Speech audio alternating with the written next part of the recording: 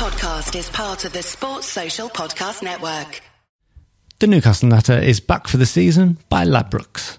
Hello and welcome to the Newcastle Natter. My name is Fergus Craig and I am joined by Dave Watson. Hello, Fergus. Paul Doolan's not here. He got destroyed by your stag. He's I think dead. the only person who got destroyed on my stag was me. The only person who got destroyed was you. Maybe that's right. Yeah. Although It was a pretty restrained stag do on the whole, but that shot of, what was it, 70% lager, that was vile. which is false naming because that's not a lager. Yeah, exactly. It cannot possibly be a lager. This was on a night when me and Paul weren't there because we only did one night because we've got babies and we're not that into stags. No. but it was a good stag do. They're only on the Friday night. If any listeners happen to make their way to Cuda nightclub in York, then they would have had the joy of seeing a group of men in their late 30s look like teachers on a school trip. We were 10 years older than anyone else in that nightclub. Comfortably. 15 years older than 80% of the people in that nightclub. I had a lad come up to me and just try to start a conversation with me because it was funny. It was just funny to talk to someone that old in a nightclub. He took a photo of me and put it on Snapchat, something I obviously don't entirely understand because I'm too old. But it was just funny, just the idea that we were there. I mean, I'm going off what you're saying because I don't remember much of that. I guess you don't really remember the nightclub, do you? No. Fair enough. Not really. Well, let's just say I was the coolest dude there. I don't doubt it. And we went to a football game. We went to see York City versus Curzon Ashton. Which, right up until I found out what happened in the game between Newcastle and Bournemouth, I was thinking, well, we're only an hour from Newcastle. Why are we not going to see the Newcastle game? Turned out we made a very good decision. Yeah. To be honest, it was a decent game, the one that we actually were at. York City, 2-1. A couple of good goals. Game. Yeah, John Parkin scored. If anybody doesn't know who he is, have a Google for John Parkin, and he's basically an argument that any of us could be a professional footballer because he is a big fat bastard. He really is. He's, I suspect he's got some muscle under the fat that I'm lacking, but yes, I think his training regime revolves around picking up tyres. He's and then eating them. He's a fat man who had a career in the Premier. We played for Stoke, and he's played a lot for teams a lot higher up the table than York. Scored a goal. Yeah. It was a proper old English game. Big lad up front. Yeah. It was very good. Very entertaining. Yeah. Paul can't make it, which meant that we didn't have our normal pre-pod drinks. So usually I would be in the pub for an hour or so before the pod. Instead, I had to put my fucking child to bed and read him a fucking story.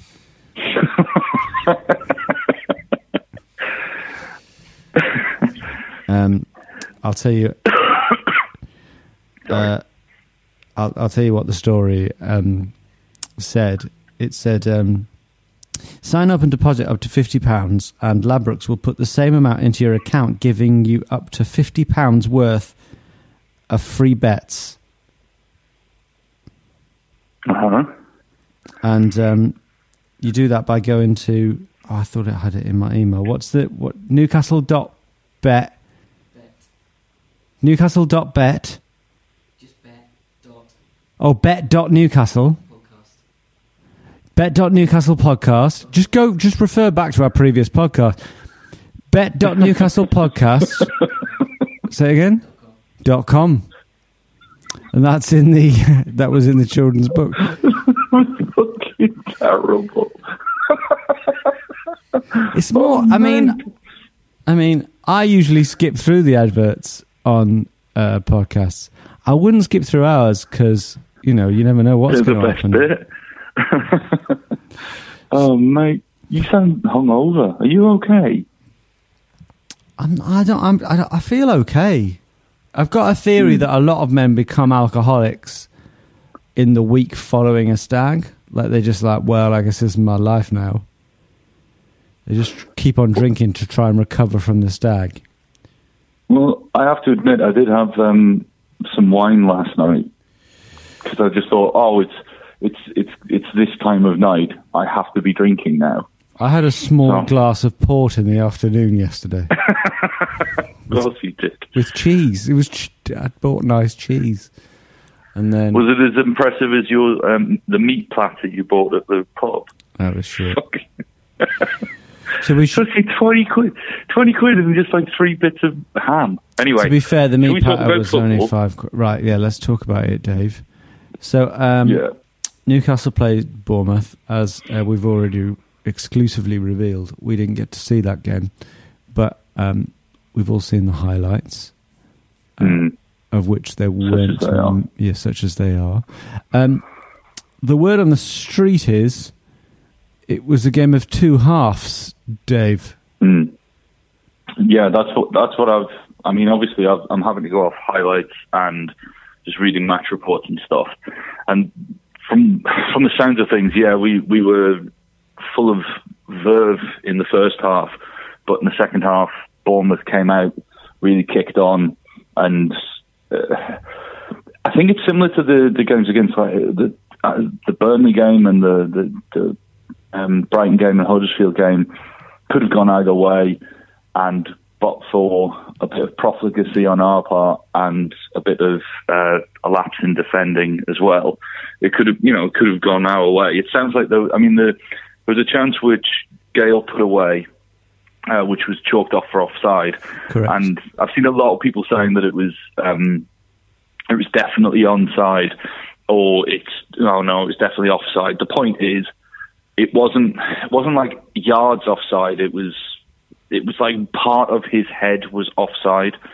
So the point is, we didn't score again, and that's a concern for me. And I think it leads on to questions about the system that we play. So we tried a different system against Bournemouth. We tried a 4-4-2 essentially, and I think that's where we got the attacking verve from. Defensively, we looked a bit shaky in the second half when Lascelles went off injured. I think it's just we've got to remember that we're basically still a championship squad, and we're 11th in the league. And coming up against teams like Burnley and Bournemouth, yeah, those are games that you want to be getting points from, and we haven't. But we'll pick up points, and we'll still be fine at the end of the season. So.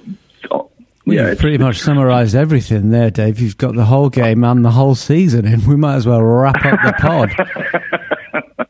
I mean, it's really difficult when you haven't watched the game and all you've seen is like highlights. I mean, we can talk about the. I know that means that we need to make this podcast last. We need to string it out. You've just rattled out every fucking talking point. I don't know where to go. Well, why not? This is right. We'll go to the offside briefly. Okay. The offside goal that Gale scored.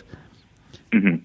I reckon there should be a lot more leniency, not just from referees, the referees' assistants, and commentators. Just in general, there should be level. Well, I can't finish that sentence. Basically, I just think people are too harsh on offside decisions. You want to see goals, don't you? Yeah, I think because there's that phrase, the benefit of the doubt should go to the attacker. Right. Well, the benefit of the doubt should have gone to that attacker. I mean, I understand I understand it's in it's happening live, so you can make mistakes. It's very difficult to get it all in, but I think we were unlucky in that respect.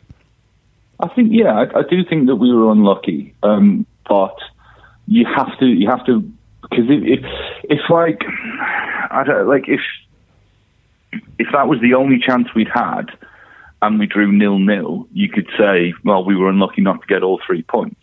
But we had other opportunities to score.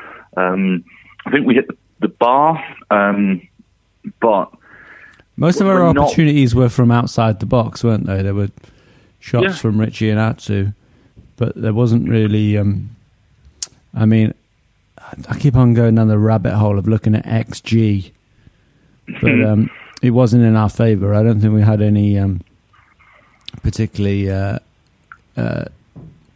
big chances.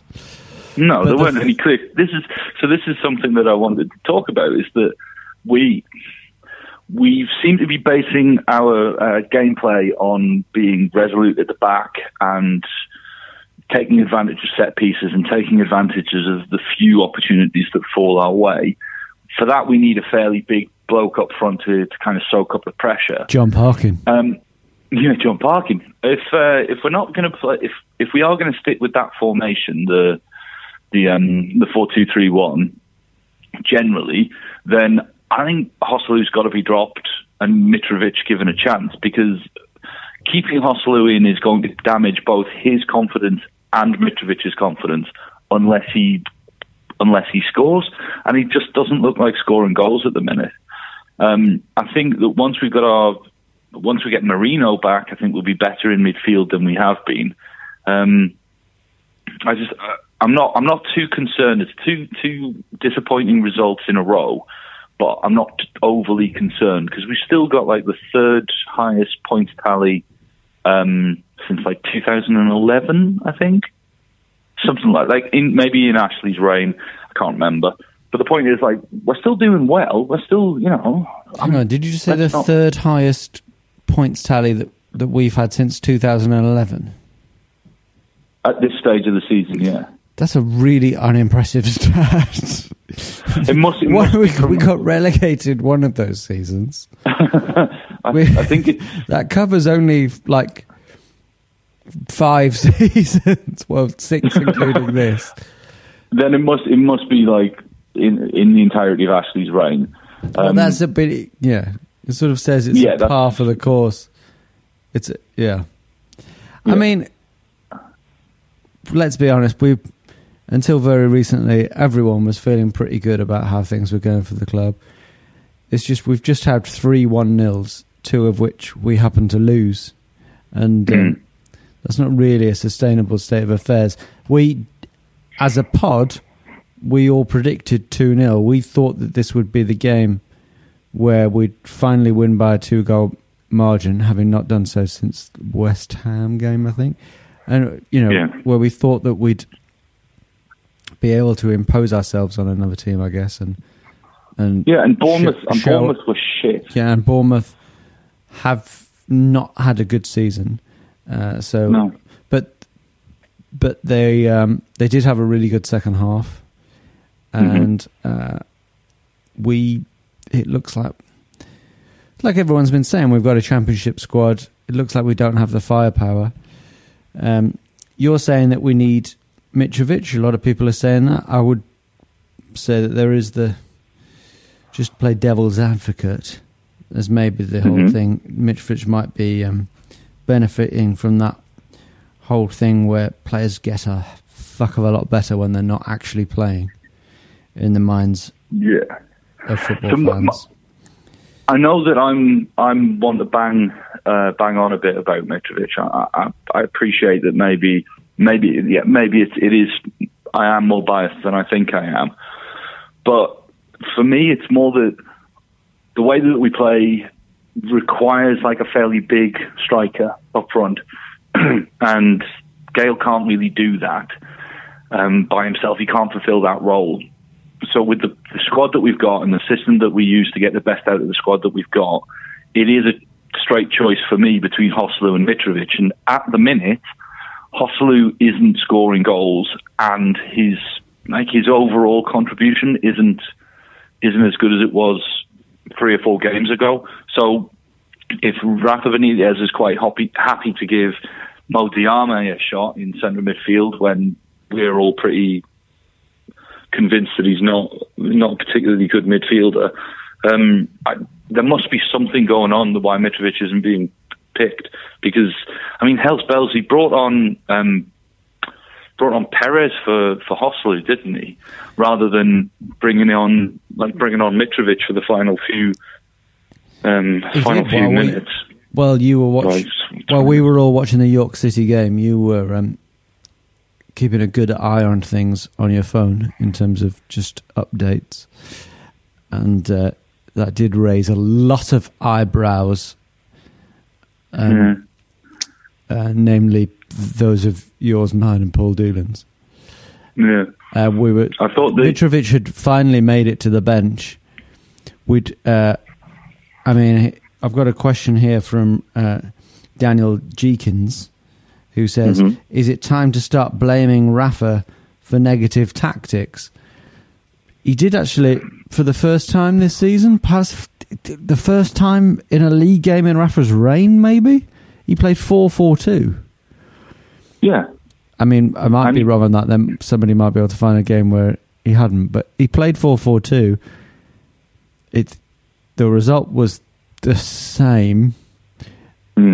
He won't be doing that again anytime soon, will he? No, I can't see him going 4-4-2 again. Not when we didn't lose because they scored 2 and we scored 1 or anything like that. We lost because there wasn't sufficient composure at the back when we needed it most.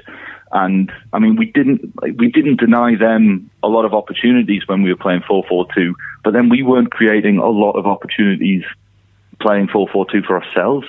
So I don't see why he would stick with this when it not only didn't work in terms of result, but it didn't work in terms of the performance either. You've got to look at our best performances have come with 4-2-3-1 with an active striker up front, and I think that sticking with 4-4-2, certainly against teams like of a better standard than Bournemouth, because Bournemouth were 19th when we faced them. You're asking for trouble in this league. You'll just get picked apart. I wonder what it was that led him to do that. Was it that he thought that might work specifically against Bournemouth, or did he just feel that what a lot of people have been feeling, that Perez isn't really working at number 10, and he's got a striker in the squad who's scored a lot of goals last season, and maybe it wasn't fair that he wasn't getting into the starting lineup, and let's give him a go and see what he does. I wonder how things might have been, if not for 4-4-2 as a tactic, but for Dwight Gale at least, if that offside decision had gone his way. Yeah, and also, to be fair to Gale, in the dying moments, he was clean through. Well, not clean through, but he was going through, and Lewis Cook, was it Lewis Cook? No, what's his Cook? Whoever... Steve Cook, that's his name. Steve Cook, the guy who scored their goal. Yeah, he fouled him on, and he's admitted to fouling him and saying that he would have been happy to take the red card because it would have stopped Dwight Gale scoring, but he didn't get any kind of punishment. So maybe play Gale again. The trouble is, the next couple of opponents we've got coming up, I can't see us playing with 2 up front because it's Man U and Watford, and Man U or Man U, and then Watford are doing all right. I think we will revert to 1 up front and try and pack out the midfield, certainly against Man U. And I can't imagine that Dwight Gale will be asked to play on his own up front against defence of that calibre. So he might be brought on off the bench again, but I honestly expect them just to revert to 4-2-3-1 with Hostelou up front. I think you're right. And I think that game against Man U will be 1-0 to Man U. Yeah, well, if we're lucky, yeah. I think because he's not going to start Mitrovic, because Mitrovic will get frustrated and can't really trust him to keep his head, and all the Man U players will know to try and wind him up. So we'll have to play Hostelou up front, and Hostelou's not going to get a sniff against their backline. I wonder how Mitrovic will do in the international break, which is coming up, because he does seem to be scoring quite a few goals for Serbia. I don't know who they've got, but if he does do well in the international break, gets a few goals, gets some playing time, he might be banging on Rafa's door, and I wouldn't want to be Rafa's door. If Mitrovic was banging on it, he'd be banging on it with his head. I would imagine. I'm trying to work out who they've got next, Serbia. Off the top of my head, I would have to say I've not got a fucking clue. No, me neither. But I can probably find out. So, what other talking points do we have from the game? I mean, Richie hit the woodwork, so I think he had a decent game. From what I've read and what I've heard, I think Shelby was quieter, but those two seemed to work well in tandem. Shelby and Hayden in the centre. I mean, Marino's out for a couple of weeks at least, isn't he? So you'd expect Hayden and Shelby to play again together. Have you seen interviews with Hayden? No. He's a very well-spoken young man. Yeah. Look out for them. I will do. I quite like that. Yeah. I mean, I'm not saying he's like Stephen Fry level, but he doesn't, he's a lot more articulate than your average footballer and probably than your average podcast host. I think with him and Lascelles, I think they're almost. It's almost like the beginnings of a new generation of footballer who, like you say, are a little bit better, a little bit more. Oh my God, a little bit better in front of the microphone. Like better than me for sure. I mean, there's a lot of irony floating around right here. Yeah. In my defence, I mean, they definitely need their own podcast right now. Yeah, exactly. I'm still hungover, to be honest, mate. But I like it. I like to see young men who don't just get up in front of the camera and say, "Oh yeah, well, I'm just pleased to be here," and "Oh well, as you know, like yeah." So, go on, say what you have to say, and then we're going to have a quick break, Dave. So this has got to be a sentence that will keep people listening to this podcast. Go. Fuck, that's a lot of pressure, man. That was it. Just well done to Hayden for being good on the mic. Jesus, Fergus, don't do that to a man. See you after the break.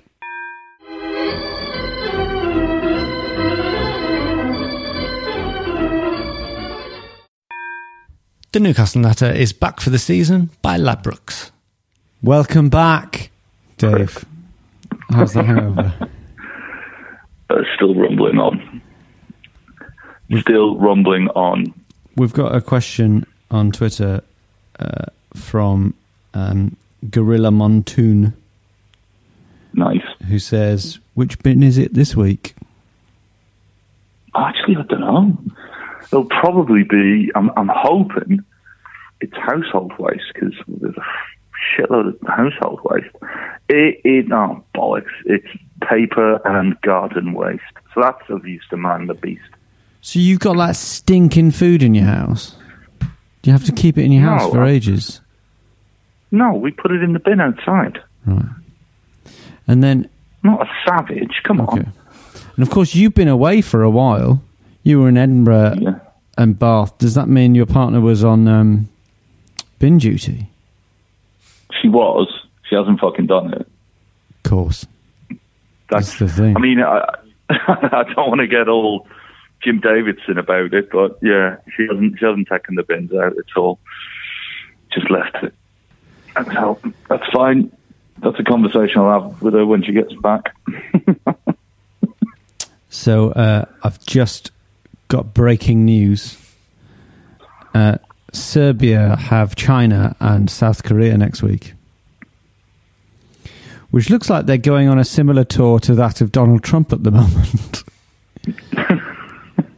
Because he's going around Asia. Let's hope that Mitrovic doesn't come across Donald Trump at any stage, because I reckon that will start a war. Yeah. Why do you think it is that he is so much more prolific on the international stage than in the league and better behaved? Sorry, we are talking about Mitrovic here, not Trump. Yeah, Mitrovic, not Trump. Well, he's hardly playing in the league, is he?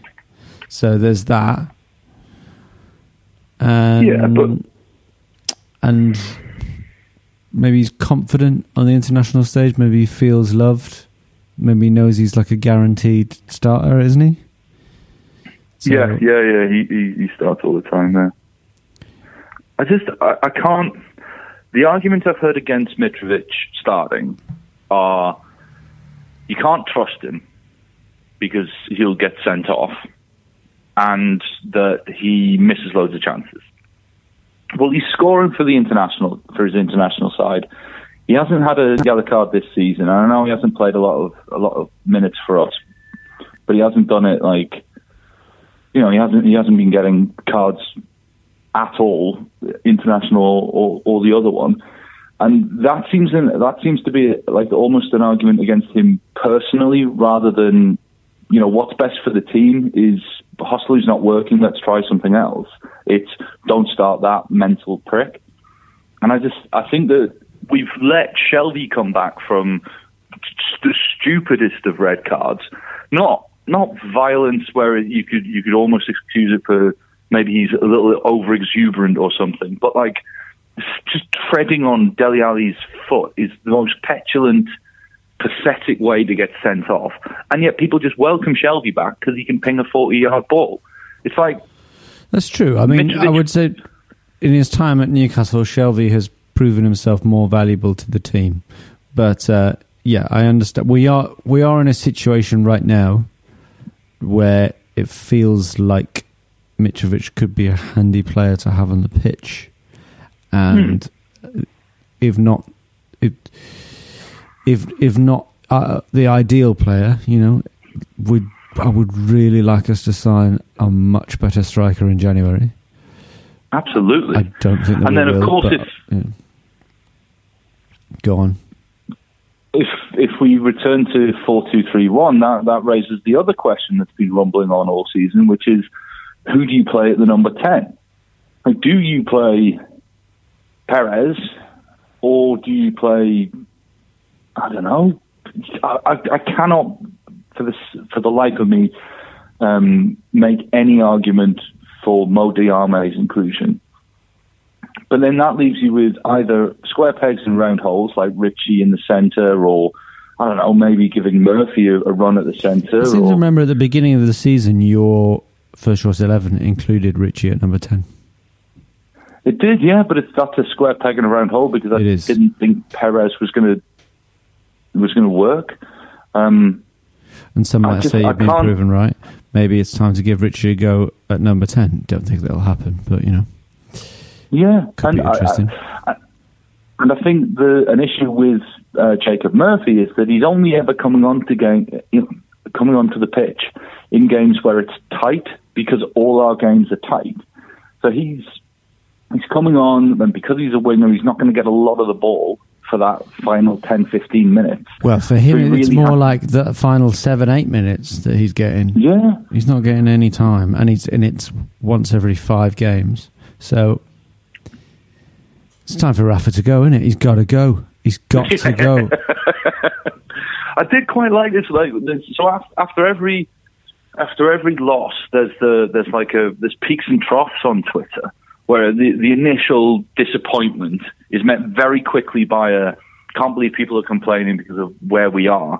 And then there's a little bit that dwindles away to people saying, no, actually, this is a valid concern and all the rest of it. And then again, another wave of like, yeah, but think about what this means, think about where we've come from and stuff like that. There's a lovely, like, you know, rolling wave of disappointment and careful consideration and stuff like that. That sounds like a pretty accurate description of my life. Just peaks and troughs. Yeah. It could be worse. It could be troughs and troughs.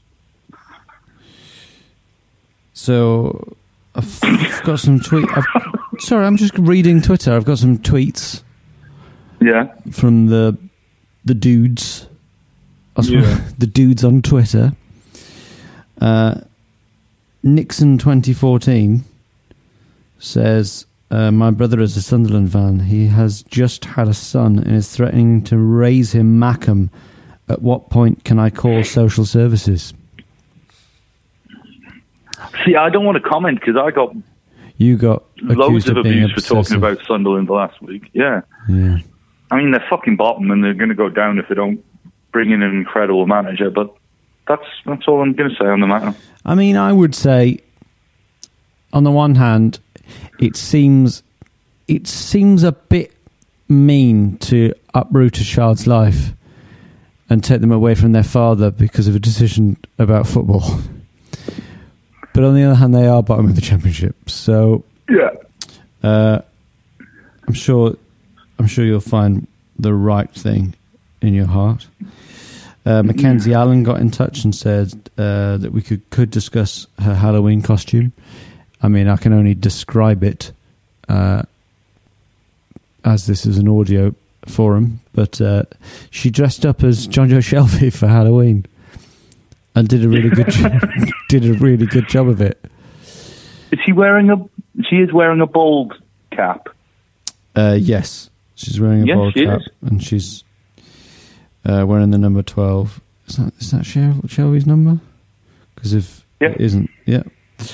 And she kind of looks like John Joe Shelby. And take that as a compliment, Mackenzie. I'm just saying you've done a good job. So there's something. Bedford Mag got in touch to say, why is Hosselu completely inept at scoring? Well, he's not. It's just the other defenders have to kick the ball against him. Why can't we hit a barn door with a banjo? Sort of I think that comes down to, like you were saying before about the like XG and where the chances are happening. Yeah, we're not getting the ball. We're not working the ball into the box for with drag backs or anything like that. Most of our games, getting to the final third and putting in a cross. The crosses have been pretty poor from all wide players, and Hosselu's he's decent in the air and he's quite mobile, and I think we said it before. He's like 6 out of 10 in a lot of areas, but he doesn't make things happen, does he? He's not phenomenal at finding space or anything. No, and because we're playing with a number 10 who frankly isn't good enough at this level to play the number 10 position, we're not putting the ball round the corner or splitting the defence with passes where the chances that are coming our way, then they're rarely good chances. We're not creating good chances. So I think that's when people are saying like we can't hit the barn door with a banjo. I think it's because we're trying to hit the barn door from like 40 yards, and it's pretty hard to do with a banjo. I would think a banjo couldn't get that far. No. Are you kicking it? Are you throwing it? Without a catapult, it's not going to get there. A trebuchet. I beg your pardon? A trebuchet. What's that? It's similar to a catapult, but it's based on counterweight instead of the catapult is like you're bending the wood to flick it forward, whereas a trebuchet is more about counterweight. It sounds like something I might have seen in Asterix. Yes, I'm sure you would have. Bedford Mag also asks, are we now reliant on Marino? And I put that to you. Well, no. Okay, I mean, good. It's too early to say that, really, isn't it? Because it's not like he's actually played that many games for us. He's one of our best midfielders, certainly.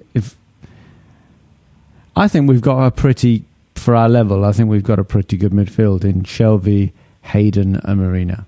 It's only a couple of weeks ago that we were saying that it was nice to be in a situation where we had 3 good players fighting for 2 positions, and I think that's still the case. We had the experiment against Burnley where Diarme started in midfield.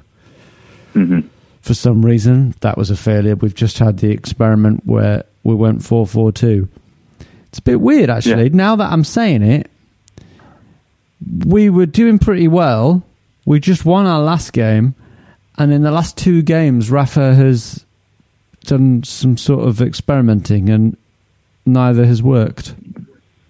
I think part of that is the players that we've had available. A bit of that, but Hayden was available for the game that Diarme started, wasn't he? I think he was. Yeah, but then there were reports that Rafa was saying that he was playing well in training, and sure. I mean, we've covered that where we said, look, if somebody is performing well in training and doing what you've asked of them, then you kind of do have to give them their chance. And sure. It's a bit of a shame, though, really, isn't it? Because he's made those experiments, but each game could have gone either way. So I'm not calling him an idiot for this, but it's a bit of a shame that neither of those experiments has worked. And now we've got the international break, and we've got a team going into the international break with what I can only imagine is nowhere near the confidence that we had a couple of weeks ago. And then our first game back is at Old Trafford. So and then against an in-form Watford. So suddenly, I mean, having said that, at the beginning of the season, I thought we were going to be in a relegation battle. I now feel like there's a pretty strong chance that we won't be, and I still hold out hopes that we could end up in the top half of the table. But suddenly things are not looking as rosy as they were. But it's all about peaks and troughs, isn't it? Peaks and troughs. And you've also got to look at, we've got a transfer window coming up that hopefully we'll spend a bit of money in. We've also got players that'll come back. And if you look at the bottom half of the Premier League right now, you've got some fairly big clubs who are struggling, but then they brought you've seen that West Ham have sacked Slaven Bilic. It seems to be the case that they're going to bring in David Moyes. And that is an entirely uninspiring appointment, because I don't think that David Moyes is going to suddenly get them playing well. I think West Ham, if they bring in Moyes, it'll be more of the same, because he's not particularly good at turning sides, turning a side like West Ham into an attacking force. Well, I don't think that's what he's been brought in to do, is it? David Moyes would have been brought in to do the same sort of job that one would bring Sam Allardyce in to do, But then he didn't. He couldn't do that at his previous role at Sunderland, and he hasn't really he wasn't particularly. He didn't make Man U difficult to beat either, and they had some great players. I just think that. So if you've got West Ham down there, you've got Everton down there. Everton, who still haven't named to me, you're sort of making an argument for things could get more tricky for us, because what you've got down there are big clubs with big players, where things are really, they're having a terrible first third to the season and things are really not working, but they are clubs that could really get their shit together, and then we can end up battling in relegation, now that you say it. But don't you think it's a lot easier to tread water in the Premier League? And because of the good start we've made, it's easier, because if we continue to pick up a point a game or something like that from now to the end of the season, we should still be in mid-table position, whereas they've got to, certainly for West Ham are on they're on 9 points, so they're not adrift by any stretch of the imagination. But for them to claw themselves up to where they would be comfortable, they're going to have to be going for 3 points a game. How many points are we on, Dave? We're on 14. 14 points after 11 games. So if we maintain, if we get, another 25 games, if we get a point a game, that's only like 39 points, but it should be enough to which is not comfortable. It should be enough to keep up, but it's not comfortably mid-table, is it? Which is what you just said, Dave. Play back the tape. But my point is, like, if we maintain the current rate, we will be comfortable. It's only if we do badly and revert to like a point a game, which I don't think we will. I think that's when you even then we'd still be in a good shout of staying up, which is this season was the be all and end all. Sure, I don't want to get it's too early for me to bring us into a negative conversation about a relegation battle. I don't think that is the most likely thing at the moment. I'm still happy to float along and believe that we've got a pretty good chance of finishing top half and a very good chance of finishing mid-table. So hopefully this is just a blip. Yeah. So let's wrap up. How do we finish? How do we finish this? Well, we have. I mean, are we going to record before the next? No, we won't record before the next match. Oh. So we could do a finger in the air. What do we think is going to happen in the Man U game? But I think we'll lose 1-0. I think we've got a pretty. 2-0. I think we've got a pretty good record against Mourinho sides, but I also think that he's going to win a lot of games. It's kind of like Benitez, right? He's going to win a lot of games 1-0. The games that he loses, he's going to lose 1-0. He certainly sets that way up against the top sides, but against a side like us, I think he'll loosen the shackles off like Martial, Rashford, Lukaku. I was trying to be positive by saying we'll only lose 1-0, but all right, yeah. No, when you say that, I mean you make a strong case. 4-0. I reckon we'll lose 2-0. I think we'll perform better. I really do, because I don't think. I think after we get back, like a few more weeks where Rafa Benitez can really get the coaching ideas across to the players, where he can work on shapes and systems and stuff like that. I think we'll be set up well, but I just think Man U are just too strong. They're just too strong for us at the minute. Yeah, but you live in Manchester. You're not going to try and get in the game, are you? It's the 18th, isn't it? So I'm fairly certain I can't. Okay. But I mean, if anybody's got a spare ticket, I wouldn't say no. There we go. I reckon we can get one to you, Dave. If anyone's got a spare ticket for Dave Watson to go and watch Newcastle at Old Trafford, then let's make that happen. Make a Wish Foundation. To be honest, I think I'm as much of a jinx as you are, though. I can't remember the last time I saw us win live. Right. Okay. So I'll go, but because I'm expecting a loss anyway. It's basically a loss anyway. It's like I'm going to the Chelsea game at Stamford Bridge. Doesn't matter, does it? No, don't matter. Doesn't matter. All right. Don't matter. Nothing really matters, does it? Anyone can see. It doesn't really matter, does it? It's all an illusion.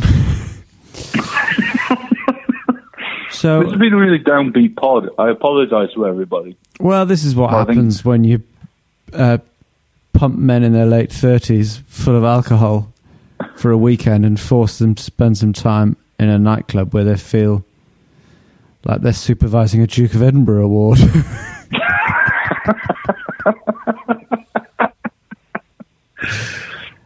Never mind. It was all right.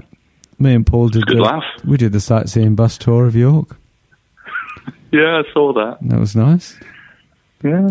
It's one of those towns that's like, it's got stuff, but, not quite enough for a sightseeing bus. Who were the famous people?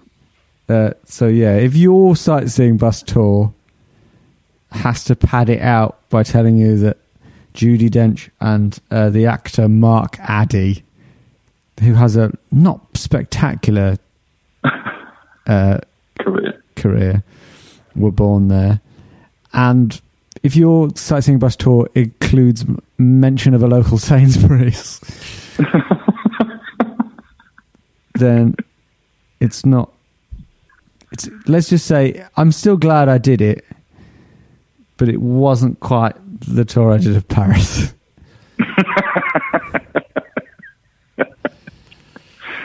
But a beautiful city. And Paul spent a lot of time looking on Rightmove, just looking at we could actually afford to live somewhere nice here. Yeah. As opposed to the shitholes we live in now. All right, that brings us to the end of the show, Dave. Perfect. Thank you very much for your time. I hope you have a good international break. Thank you to you, the Newcastle Natter listener. Don't forget to tell your friends, like us on iTunes. Subscribe. That really helps on iTunes, apparently. Subscribe. And my name is Fergus Craig. Paul Doolan will hopefully be back after the international break. Thank you. Goodbye. Bye. This is a Playback Media production. To listen to all our football podcasts, visit playbackmedia.co.uk. The Newcastle Natter is back for the season by Ladbrokes. If you're a large organisation involved in managing, purchasing or making decisions on software licenses, you need Livingston. Livingston provides the technology and a large team of experts to help you understand what software is installed on your network, who is using it, and whether you purchase the right number of software licenses to legally use it. This information can help you make smart business decisions when it comes to renegotiating software licensing agreements with large software publishers like Microsoft, Oracle, IBM and others, and when budgeting for software spend. To reduce the cost and risk of managing your software licenses, speak to Livingston today about our managed services. Over 50 multinationals across the world trust Livingston to manage their software licenses. Visit livingston-tech.com for more information. What's your thoughts on Fulham? Chances are you don't think about them too much, but nice away day by the river, used to have a Michael Jackson statue, and once did quite well under Roy Hodgson. But that's probably about it, because chances are you're not a Fulham fan. However, if you do know someone that supports Fulham, maybe a mate or a colleague at work, please tell them about the Fulhamish podcast that I host every week, looking at each Fulham game as it comes and goes, with a nice bit of quirkiness and humour along the way too. You can find Fulhamish at fulhamish.co.uk, and we're also available on all podcast platforms, including iTunes, Acast and playbackmedia.co.uk. That's Fulhamish, your weekly independent Fulham FC podcast. Sports Social Podcast Network.